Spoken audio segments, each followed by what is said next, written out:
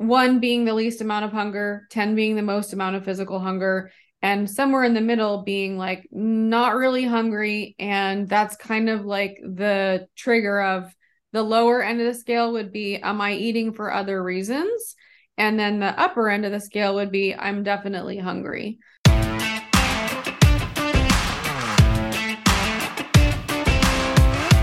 Hello, meat eaters and vegetable eaters are totally welcome to listen on this one too. Welcome to episode 128 of the SuperSetYourLife.com podcast. We are honored and blessed once again to be joined by the one and only 15-year carnivore keto veteran and nutritionist Dani Conway herself. Last year on episode 63 of our show, put a link to that in the show notes, we discussed her story and experience in helping people optimize their hormones, increase their gut health and fat loss, and much more through a meat-based diet. She successfully healed her own body with a carnivore diet approach from hormonal issues, digestive issues, even improving your own mental health. So we talked about that on episode 63. So maybe check that out if you're new to the show. Or better yet, you should follow her on the gram, and that is at carnivore.keto.fitness. Dani, welcome back. How have you been? What's the hottest projects that you're working on lately? Thanks, Cole. Thanks for having me back. It's a pleasure to be here. I always love talking to you and your lovely wife, even though she's not here at the moment. Just excited to be back and chat some more keto carnivore. My journey did officially, full disclosure, start with keto and then carnivore along the way. And then as far as, Mine just... too.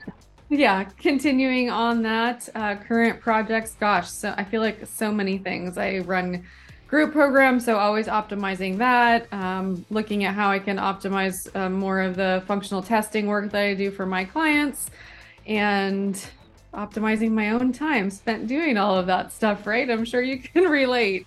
Yeah. No, I mean, we were just for everybody listening, we were just talking on the air more so about business before we even started. But on a business note, I just got to tell you, Dani, when I was going through your Instagram and your link tree and everything, I was just like, wow, this is so professional. Like, I need to step up my game. You've been doing this you've been not only a carnivore but also coaching for 15 years, right? Yeah. So I appreciate that. Thank you. And yes, I've been in practice actually 16 years this month, March.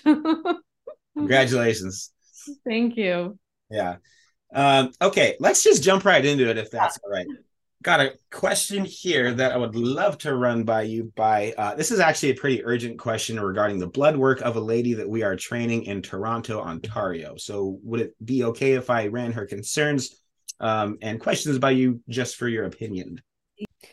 So just for anyone who doesn't know, I look at blood work on an almost daily basis. And when I say look at blood work, I do functional evaluation. So always looking for optimal ranges versus normal. So your doctor might tell you you're normal, and that's all good. But I tend to notice that, even if we're in the normal range, you can still not feel super optimal. And that's kind of one of the things that started me down this path, looking for something different years ago when I had a lot of other symptoms and struggles. So that being said, yes, happy to maybe cover or answer someone's question regarding blood work. Awesome. And on that subject, actually, would it be okay if I ask so I was going to ask you this afterward, but this would probably be a better segue into it, is what should clients pay attention to concerning their blood work when engaging on a meat-based diet? Yeah, I think that's a great question. And it's going to vary for each individual person. I definitely don't have a one size fits all approach. And I tend to encourage people to steer clear if they are, following someone who is, giving everyone the same advice, because it's all going to be in context of the individual person. So that being said, I think just in general, some of the things that tend to be a little bit surprising by those on a, meat-based keto carnivore diet tend to be the B vitamin markers. So I see that off a lot.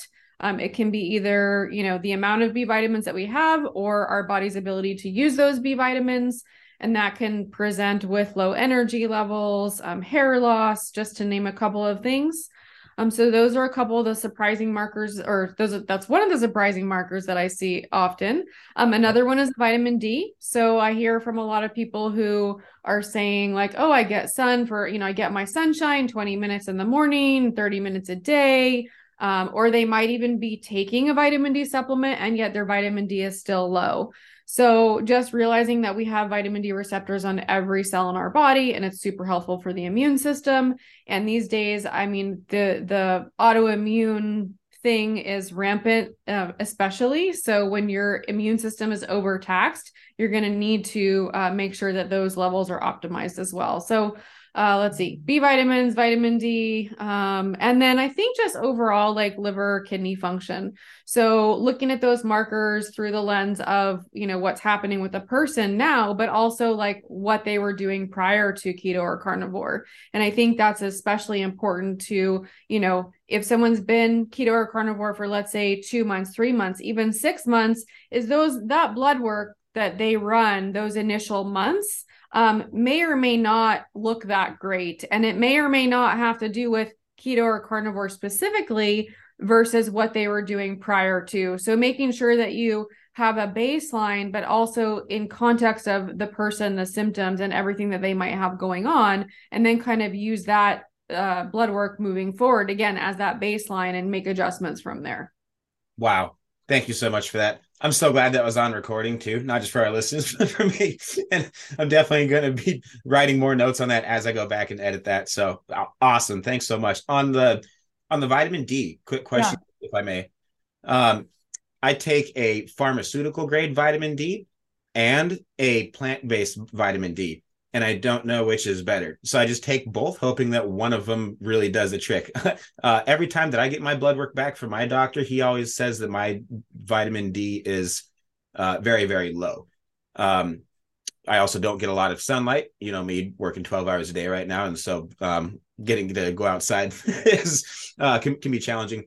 And we don't have a lot of sunlight at the moment anyway. But yeah, I'm curious if there's a specific type of supplement that you would recommend. So I do like liquid vitamin D supplements. I think any type of liquid, especially if there's someone who has any type of GI distress, history of digestive issues, anything like that, liquids always are going to be more bioavailable. Mm-hmm. But also with vitamin D is the carrier oils and the added ingredients. And so this does go for many supplements, but specifically just because we're talking about liquid vitamin D is you want to check the carrier oils and then the added ingredients if there are any.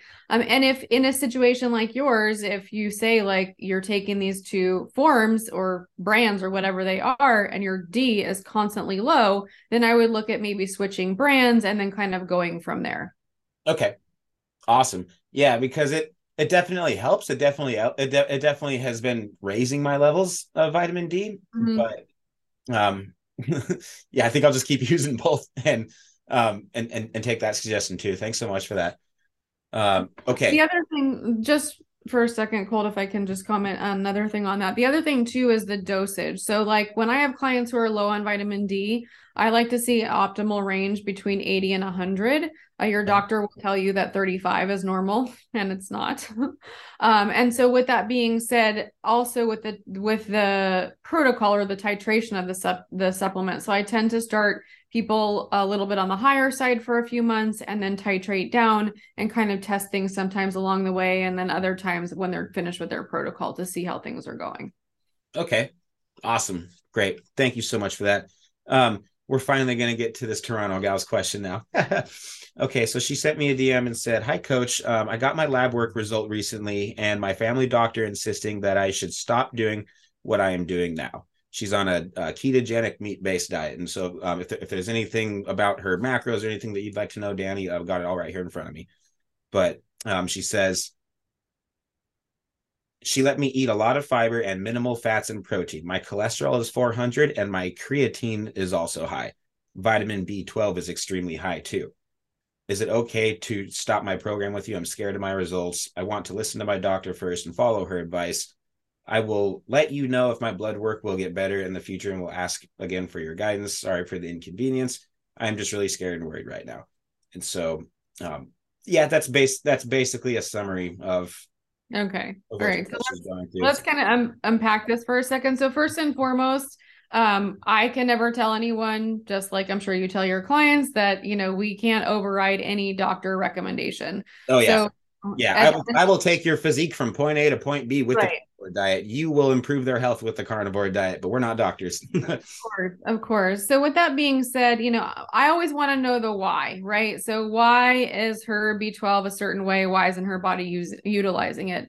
Why is the cholesterol elevated, at that level? What is her thyroid doing? What are the hormones doing? Like all of those hormones are steroid hormones. So cortisol, sex Okay. hormones, progesterone, estrogen, testosterone, all of those hormones need cholesterol to function and to be synthesized because that's where they start from. Yes. So if cholesterol is high and her hormones are off, well, why isn't her body converting that? So there's a lot of sort of why are these things happening? That would be my next recommendation for this gal to start to look into rather than just operating from fear. When we operate from fear on anything, whether it's what a doctor says, what I say, what you say, the program's never going to work. Hard truth, but that's kind of it. Like your mindset is, the first thing, and our body hears everything our mind says. So if we're operating from a fearful place, guess what the body's going to hear? I'm scared, the cell danger response, all these things are going to start, happening that we don't want to happen. So I think that in a nutshell, because I don't know this gal, but just kind of like, what I would suggest next is that she start to really investigate why and ask her doctor why. And if that doctor can't answer those questions, then maybe look for, another functional type practitioner that can, help her with those answers to figure out if this way of eating is going to work for her. I mean, of course, sort of, we're biased, right? Keto, carnivore, that's how we've both very much so. And with clients. So with that being said, is that going to be a better way of eating than probably what others are recommending or what maybe her diet was prior? Sure. But again, goes back to the foundation and figuring out the why and then having the mindset to want to go in whichever direction is, feels the best for that person. Mm-hmm. Do you think that it would be a wise decision for me and a responsible decision as a coach to ask for her doctor to call me, and so that I can say, hey, look, like I'm the one that's writing her nutrition plan. What's not cool about this? Why is this? Is there, what do you specifically not like about what she's consuming right now? So I definitely think that those are reasonable questions. And okay, you may or may not get a reasonable answer from, from the doctor, because the reality is like their training is not nutrition, right? So their training is, this is what this says, and here's a Band-Aid. They're not trained to find the why. And we tend to hear criticisms about that, but the reality is like, that's what they're supposed to do. So we can't really get frustrated when they're actually doing what they're trained to do. It's just, we have to look at other ways. So I think that, and look, don't get me wrong, there's also doctors out there that would be willing to have that conversation with you. And I think that's a great place to start. And at that point, you can see if, okay, is the doctor going to converse with you about it? Or is, I also think that it's not always on you. I think the client should also be having the conversation with her doctor to figure out like what he or she is wanting or recommending from the client, instead of what you're saying for that person to do, and then kind of go from there. That's awesome. While that's still fresh in my head, hey Vania, Danny Conway's right here, and guess what? I'm gonna have your doctor call me if that's okay. Would you mind giving them my cell phone? And yeah, anything that they would like to know about what you're eating, let's have that conversation so we're on the same page. Thanks so much. All right. May we switch gears? Yeah. Okay. I want to send you a gift. Either a finishing salt or something to cook with. So what kind of salt do you use and why? So I use sea salt, and we use sea salt. Aztec salt is the brand that I use, and we also use smoked sea salt. I know that you use the Celtic. Oh, you do? Okay, good. Good. Oh, yeah, and I've used that brand on and off for a lot of years too. So I always love seeing what you guys are doing with it and all the salts that you have and all of that. Yeah, we're super nerdy about our salts here. More specifically, me. Okay. So, do you kind of like go for more for like texture, or like are you thinking more about the ingredients, and are you like what's important to you in a salt? Are you thinking like, hey, I need XYZ minerals, so yeah, I go for this brand, or just like this tastes great on this steak, and that's the end of the story. Yep. This tastes great on this steak, and that's the end of the story. So I don't have to worry about I use good quality salt, so I don't worry about what minerals they have, what they don't have, that kind of thing. And I think again, it's just kind of like, okay, this is a salt I like on this steak. A good salt should help enhance, of course, it's going to add a salty flavor, right? But a good salt should also enhance the flavor of the meat or whatever you're putting it on, not rather than just like add too much salty flavor, so to speak. Have you had Celtic's smoked river salt? No, I have not. Oh, well, you're about to. And if your address hasn't changed since the last time that we chatted, then I'm gonna say Yeah, you still have it. That's right. awesome. Another question for you. I've been receiving a lot of DMs of my food stories lately with very well-meaning followers asking if it's safe to consume pounds of pork belly and chicken thighs lately, because apparently the type of saturated fat can be harmful in those large quantities, and that beef fat is safer in those large amounts. Chicken thighs are cheap, practical, and easy to prep, so it's more out of convenience, as steak tends to run up the bill. So do you have any thoughts on this? So yeah, my thoughts have kind of gone back and forth over the years on this question. And I know that there's a lot of controversy and different information out there about meat quality, food quality, fat quality, all of that. And I think at the end of the day, I still feel like eat the meat that you can afford and that works for your body. So if you feel fantastic eating pork belly and chicken, go for it.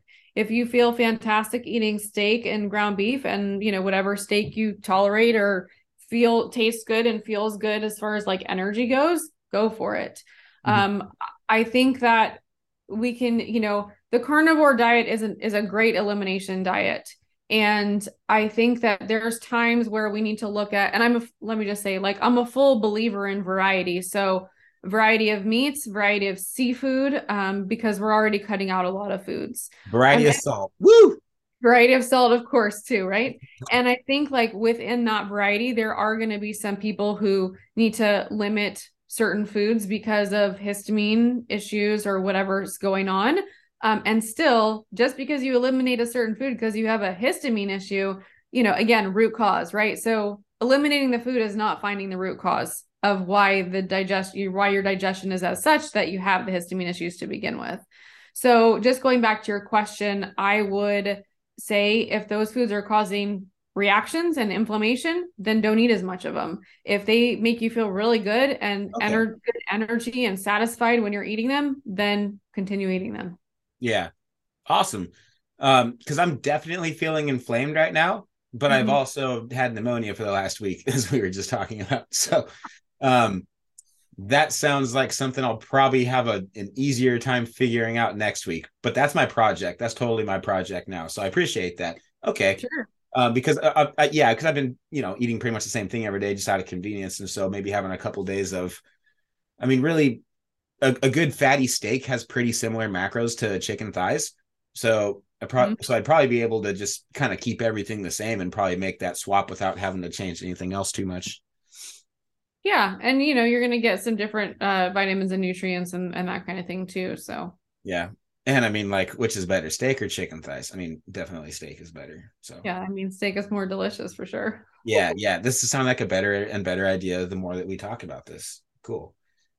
I'm getting hungry. Speaking of being hungry, when you get hungry, yes, how do you personally identify whether you are underfed, overtrained, stressed about life, bored, or like you should genuinely eat more than planned? Yeah, I love this question. So I think, first of all, it's important to acknowledge that hunger, and I get asked this a lot, so I'll share on this too. Like, hunger cues can come in different forms. They can come in the form of your stomach growling. They can come in the form of feeling like your blood sugar is a little bit off, maybe a little high, a little low. They can come in low energy or low mood. So oftentimes I share in my Instagram stories that like in the afternoon for my lunchtime, like my lunch hunger cue is not my stomach growling. It's usually lack of focus and low energy. And so there's times where I'll say like, oh, I could push through that if I wanted to. But then I've gotten to the point where I recognize that. So I know that eating is the best thing for me to do to be able to, be on point for the rest of my day with clients and work and all of that. Wow. So yeah, so learning that hunger cues can look like different things other than stomach growling, low energy, like I said, low mood, lack of focus, etc. But also then, so the other thing about hunger cues too is that, and I teach this with a lot of my clients, is just kind of looking at a hunger scale, like on a scale of 1 to 10. So 1 being the least amount of hunger, 10 being the most amount of physical hunger, and somewhere in the middle being like not really hungry. And that's kind of like the trigger of the lower end of the scale would be, am I eating for other reasons? And then the upper end of the scale would be, I'm definitely hungry. So, I use that hunger scale, the same scale that I coach my clients to use. And just sort of in that moment, it's kind of like a 30-minute, self-talk of like, how physically hungry am I? And if it's below that, I would say below 5.5 or below is looking at, okay, what am I being triggered by? Am I stressed at the moment? Is there something that just upset me? Am I frustrated with some type of situation? And I'm kind of like reaching for food as an alternate, like coping mechanism, basically.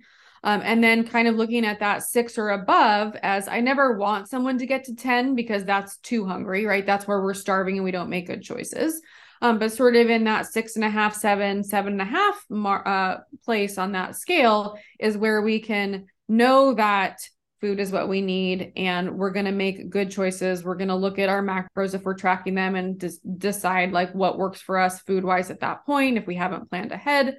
And kind of go from there with sort of like evaluating, the best time to eat, and then kind of looking at, what are the triggers if we're feeling hungry, but we're not really physically hungry, and what those triggers are that created that desire to go grab something to eat, but really we shouldn't eat.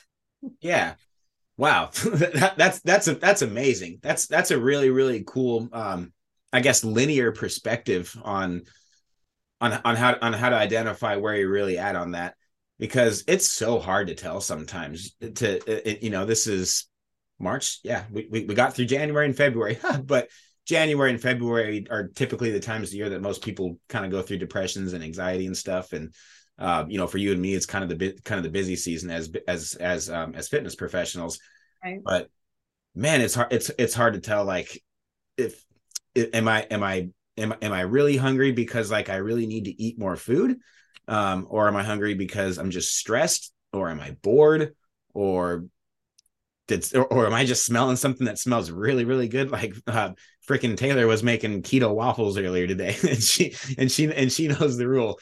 If I cook something that smells that good, I got to make extra. And if she cooks something that smells that good, there's got to be extra. And so the last thing she told me when she was taking the kids out to the park right now was she was like, "There's 2 waffles there for you." And I'm like, "Heck yeah, thanks, babe." So keto waffles, don't worry. And I think too, like going back to the seasons, what's interesting about, I agree with what you said. January, February is kind of like, I think it goes 2 ways. Some people have a little bit of those negative feelings that you were just describing. And then it also is sort of a more exciting time of year for some people because they're super motivated come January, February.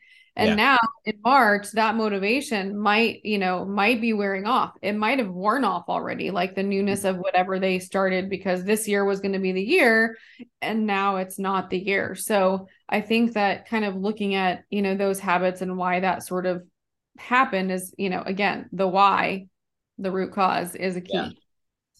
Yeah, I got 2 or 3 people that I'm training right now that are kind of discouraged about their lack of weight loss over the first couple months. And then when you see the DEXA scan or the body scan that shows like the actual fat to muscle ratios that have been changing, that's encouraging. But I don't know how you do your plans, but that's kind of been one of the other things is to your point. It's like, as if you've been on a diet plan and you're not seeing the exact results that you maybe wanted to see quite yet, then it's still early to tell, and you can be kind of going through that burnout phase. So that's the time to start putting like new exercises in their workouts, new foods, that kind of stuff, and kind of help them, stay engaged and everything. But most of the fat loss happens in our workout plans for a 6-month ketogenic plan, like around 2 months in. Yeah. And so what I like to say with my clients, and maybe you've heard me say this before, maybe I said this on our first video, I don't know, our podcast. But, weight loss happens as a byproduct of the body being healthy and in balance. Mm-hmm. And, because I do a lot of root cause work with, symptoms, thyroid, adrenals, lack of weight loss stalls, all of that stuff, digestive issues, especially, that's a key factor as well. And I think like we live in a world of instant gratification, right? So if it's not happening in the first weeks, like in the first few weeks, like what is wrong? I need to fix this, all of that. But and maybe you can, if you find this in your guys' practice and your coaching, like the body adapts. So you can't, what worked before might not work now. And what worked for a few weeks, you still might have to shift. And, you can't lift the same 5-pound weight every single time for 8 weeks and expect something to change. Right. So, that sort of progression, or as we could speak in fitness language, like progressive overload, is always changing something and continuing to change something. So the body, doesn't adapt and you're continuing to create a new stimulus. Yeah. Awesome. Thank you very much for that. Hey everyone, Coach Taylor Milton here. Welcome to Skullbells TV, the official YouTube channel of SuperSetYourLife.com, where you're going to discover a weekly upload of quick and easy to follow workout tutorials featuring Coach Colt, myself, or one of our athletes to keep your workouts fun, practical, and effective. Our family's latest keto carnivore recipes that fuel Colt's competitions and keep myself and our kiddos strong and healthy. Video uploads of the SuperSetYourLife.com podcast, now over 100 episodes, your weekly dose of entertainment, education, and inspiration to fuel your life inside and beyond the gym, and much more. Last thing before we get into the video, we're asking a big favor from you. This has been working beautifully, so if you would please think of someone you care about that would benefit from this video, go ahead and smash that like button, click the share button, and text this video to them. That would mean the world to us. And while you're at it, make sure you hit the subscribe button so you don't miss more exciting content from Skullbells TV, because our team has lots of meat and lots of muscle coming your way, and I promise you won't want to miss it. When you hit the subscribe button, you'll see a bell icon pop up. You want to click that too so you're notified every time we release a new video. Thank you so much for the support. It means the world to us. Every like, share, and subscription helps our channel grow and supports our family's hard work. So thank you so much for doing your part too. That's all we ask. God bless you, and please enjoy this video. Okay, so here's like a good example of just a couple of the questions I get. And yes, I do a lot of Q&A on my Instagram, and I actually have a Keto Carnivore Facebook group as well. So I do some live videos and stuff in there. But, as far as the questions, I think I get a lot of hormone questions. I get a lot of can I have this on carnivore? And honestly, because, we're talking. I hate that question. I just hate the way the question's worded. I know. And so it's, this morning, full disclosure, this morning I got the question, can I add fruit and vegetables on carnivore? It's you can, and then it's not carnivore. Right. We have to draw the line somewhere. And I think that that's a problem with some of the misinformation that's out there, is that you can absolutely add fruits and vegetables. And there are people that thrive on those foods. Let's just be real, right? I always say, if plants are trying to kill us, they're doing a terrible job. I might get butchered for that, and I don't really care. I have a lot of unpopular opinions, as you know. But yeah, you'll get kicked off the carnivore team if you say statements like that. The carnivore police will be knocking at your door. Oh, right. I always say, I'm not letting them in. So anyway, we just have to be clear with things like fruit and veggies. Okay, so that would be keto, and you can have those if they make you feel good. That's great. And if you're, other questions are I'm eating fat and gaining weight. So context, how much fat are you eating? How much protein are you eating? How much movement are you doing? Are you adding 3 sticks of butter a day to the already 2 pounds of meat you're eating? There's so much context that's missing a lot of the time. And so, just going back to questions, and lots of stuff on digestion as well. And all those things are sort of like my favorite topics. So I love all the questions on them, but I think we just need to get the context right too. Yeah, I would even have to add progress pictures on the top of that too. Is in addition, I mean, it's me being the aesthetics guy, and I have most of my clients have kind of a different goal than what your clients do, but pictures, it's like, okay, yeah, you weigh exactly. I'm just throwing out a random number, 250 pounds. You weigh exactly 250 pounds still after a month. Okay, before and after picture. See how your waist is smaller, and you got to, and I got to put the pictures like right next to each other. Okay, I'm like, okay, waist was bigger here, now it's smaller.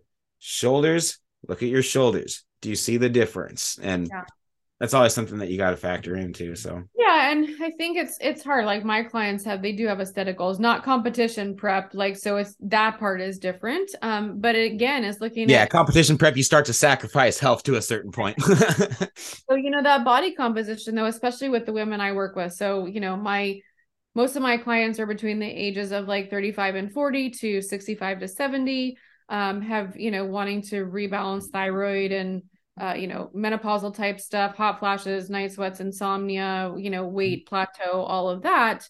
And so I think that there is, a value to looking at the aesthetic and the body composition, right? So we know, you and me know that, why should we have muscle mass? It's the most metabolically active tissue that we have, longevity, joint health, like there's all the reasons.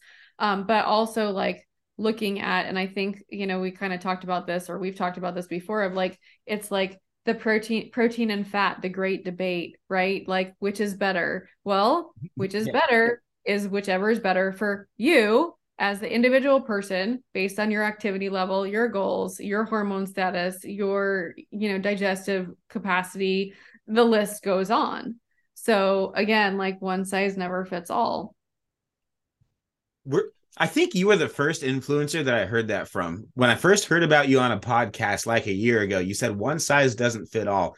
And I've really taken that to heart ever since that you said that. I mean, you're absolutely right. I mean, a third of the people that I'm training right now, that they have carbs in their diet. And I really try to push them towards sweet potatoes and, more paleo friendly carb sources and whole food sources that'll keep those insulin levels low and give them all those nutrients that they need. But I mean, at the end of the day, the carnivore diet is wonderful. I think everybody should do it. I think everybody should at least try it, and whether or not you should do it long term, I don't know. Maybe that's kind of up to you. But you'll never know until you try it. When people are like, "Oh yeah, no, I eat X, Y, and Z, and I feel great. I feel really good." I'm like, "Okay, have you ever tried not eating sugar? Just go a month without sugar, then tell me how you feel. You'll feel better. You'll feel way better."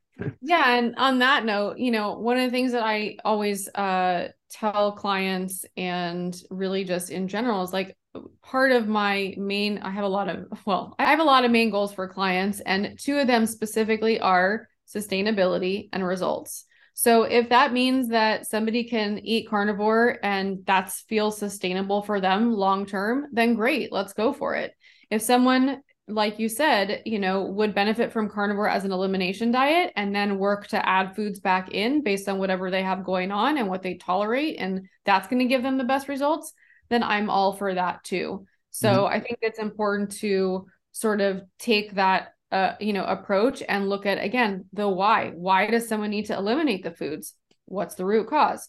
Why can someone add them back in? Do we fix the root cause and rebalance? It's about rebalancing the body from the inside out so that they can get the results that they're looking for. Awesome.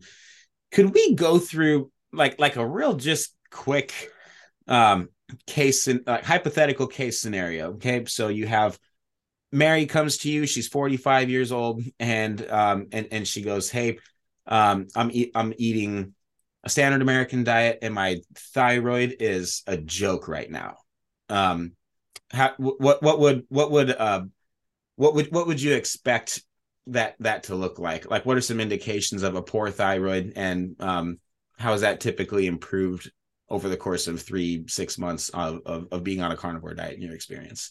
Yeah. So symptomatically, somebody might be experiencing weight gain or lack of weight loss, insomnia, energy highs, energy lows, depending on where their thyroid is, at 45, hot flashes, night sweats, like some of the Maybe mood menopausal, issues. yeah, mood, irritability, some of the, Because I've had it too. It was before my first competition without a coach, and it was from doing way too much cardio. And yeah, my eating disorder was definitely bad around that time. That was before hiring a coach and before going carnivore. right. Okay. So, as far as like next steps, I would be, gluten, soy, and dairy, definitely not, not good for, thyroid stuff going on. And then, get the person into eating more whole foods, so this is a different scenario because someone that comes to me eating the standard American diet is going to be a different approach from the get-go than someone who comes to me like keto or carnivore for a couple of years and still having those issues or those complaints. Because, for a lot of people, keto and carnivore don't fix everything. And I think that's the sort of misinformation that's out there, that if they just go keto or carnivore, then that's going to fix all their problems. And for some people it does, and that's fine. And that's great. And I think that we just need to, be real and tell people that for some people it doesn't. And for some people, they are going to have to do more things like checking blood work and figuring out what's going into why they're still having those symptoms. But back to your question, starting them working towards that, sustainability and results. So what does that look like? Maybe lowering their carbs, doing a gradual approach, like gradual or cold turkey. It's going to depend on the person. Oh, yeah.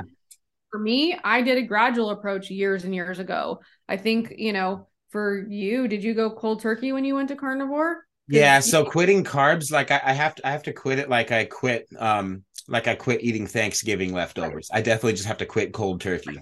Exactly. So we're two like perfect scenarios of, two different ways that worked for both of us, but cold turkey would not have worked for me 16 years ago. And, obviously gradual changes wouldn't have worked. That's really interesting. Yeah, because the cold turkey is the only approach that I teach when it comes to cutting carbs.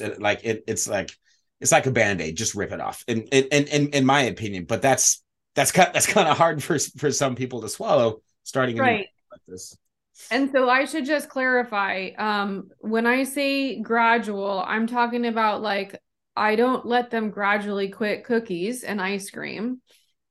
I help them to quit those foods, but gradually transition to the lower carb, like keto or carnivore, 20 grams of carbs. It's not like so much of a shock to their body. Right. So like some people, and then they get like the keto flu and their and their potassium and sodium levels. They need to start supplementing. So we use electrolytes, and some people, and I know this is unpopular, but we know I have some unpopular opinions. Like some people can tolerate some keto treats for a while, and that helps them. They use that as a crutch, and they can get off all the other stuff. And I am completely fine with that. Yeah. Because that, in my opinion, is way better than the real stuff. It's still a step in the right direction, 100%. Exactly. And I think that is just frowned upon too much because, again, if you have to be cold turkey, then that's completely understandable. A lot of us don't and have a lot of success with some of those, type of foods as an interim to get to where they want to go. Yeah. Wow. That's really good. I like that approach. That's a way that I personally, just to be completely honest, haven't coached anybody before.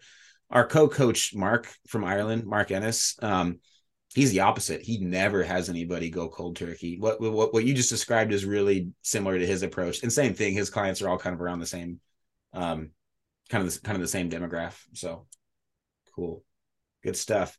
Would it be okay if I know this was like 16 subjects ago, but we were talking about protein and fat ratios. Is that something that you would like to share more about? Like, I mean, how do you feel best with higher fat, higher protein? Works best for you? So I love this. Like, the great debate. We could be here for like the next 16 years. I feel like. Oh yeah, no, there are keto, like the keto cult and the hardcore carnivore cult. Like they do not get along on this topic. All right. So high fat, high protein. I think they both work. And I think that they both work depending on the person, the background, their activity level, what their hormones are doing, what their gut is doing. So like some people can do high amounts of protein and have no problem. And then some people who do high amounts of protein have a ton of diarrhea. And then the same thing happens when some people raise their fat, is that then they start to have gut issues, and then they start to have diarrhea problems too. Wow. And so, yeah. So I think, just from like,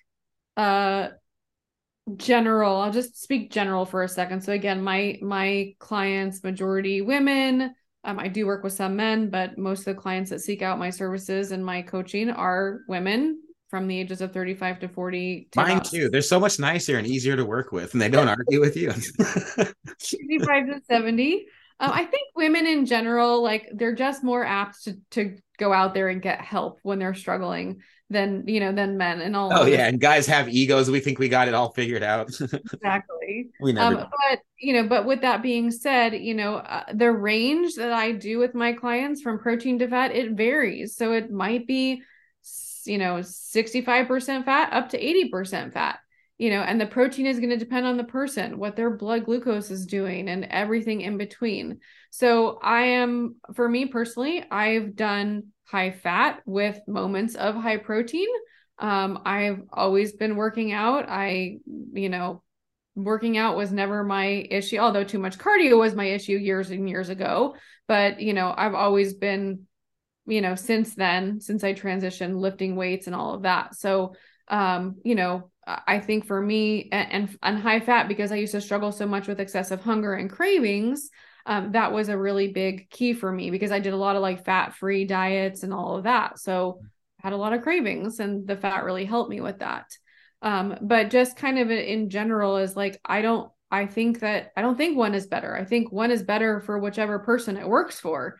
Some people feel fantastic on high fat, and they can get their muscle gains on high fat, and they feel amazing. And then others, again, they need that, more protein, but they also have to, for body composition and muscle building, like, what do you say? Like, they need certain things in order to build muscle. That's a stimulus, that's lifting weights, that's a progression. Yep. Thanks for remembering that, by the way.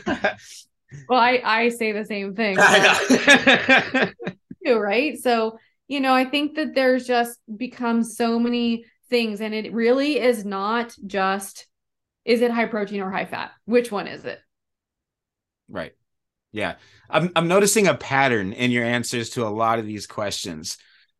Inflammation and how to identify what's working and what's not working, and all the things that you need to consider. At the end of the day, we're all made differently. And certain foods are going to agree with us, and certain foods aren't, and certain macros are going to work for you, and certain ones aren't. And you're never going to know until you keep all variables the same and just change one thing at a time. Yeah. And I think that that's a key. Like, I think that, in this sort of like space of keto and carnivore, it's very tempting to change so many things, because there's so much information, and try this, try that, do this, don't do that. And we get lost in that. Yeah. I can't tell you how many people I got on an initial session with, and they're like, I just can't take the information. I just need you to tell me what to do. Mm-hmm. I'm like, okay, because they've tried so many things. They've tried to adapt so many things, whether it's worked or not worked, or whether they haven't tried it for long enough. It still just ends up the waters get super muddy, and it's, not clear, and it just gets confusing. Yeah. Okay. May I know you charge for your consultations, and so hopefully you don't send me a bill for this one, but I do have a serious question though. Okay. I feel great, and I love being in a chronic state of gluconeogenesis. So not even keto. And I'm talking protein north of 450 grams. I'm aware that creates more inflammation, and I can feel the inflammation, but at the end of the day, I really enjoy that, and I kind of prefer how I feel over keto. I'm concerned about having that kind of inflammation for that long, because I don't want to screw up my liver levels, and I don't want my liver lipids to be too high, and I don't want and I don't want my the amount of creatine that I'm consuming to convert to creatinine. Those are kind of the two things that I'm nervous about. And of course, it is easier to get sick and stuff when you're consuming that amount of protein, because then you're not even keto. You're not even running on fat so much as you are using protein as a primary fuel source. Right. I've seen some of my fastest muscle growth doing it that way, faster than keto. I also tend to retain a bit more water because of the inflammation. I'm curious if you think that maybe that's something that I should maybe just pay some more attention to, or if or just back it off and never have protein that high. I'm really curious. So I would cycle that, number one. And number two, you could always consider blood work and to start looking at your blood work during those times and during times where you're not consuming all that, all that protein, and see what your body is actually telling you.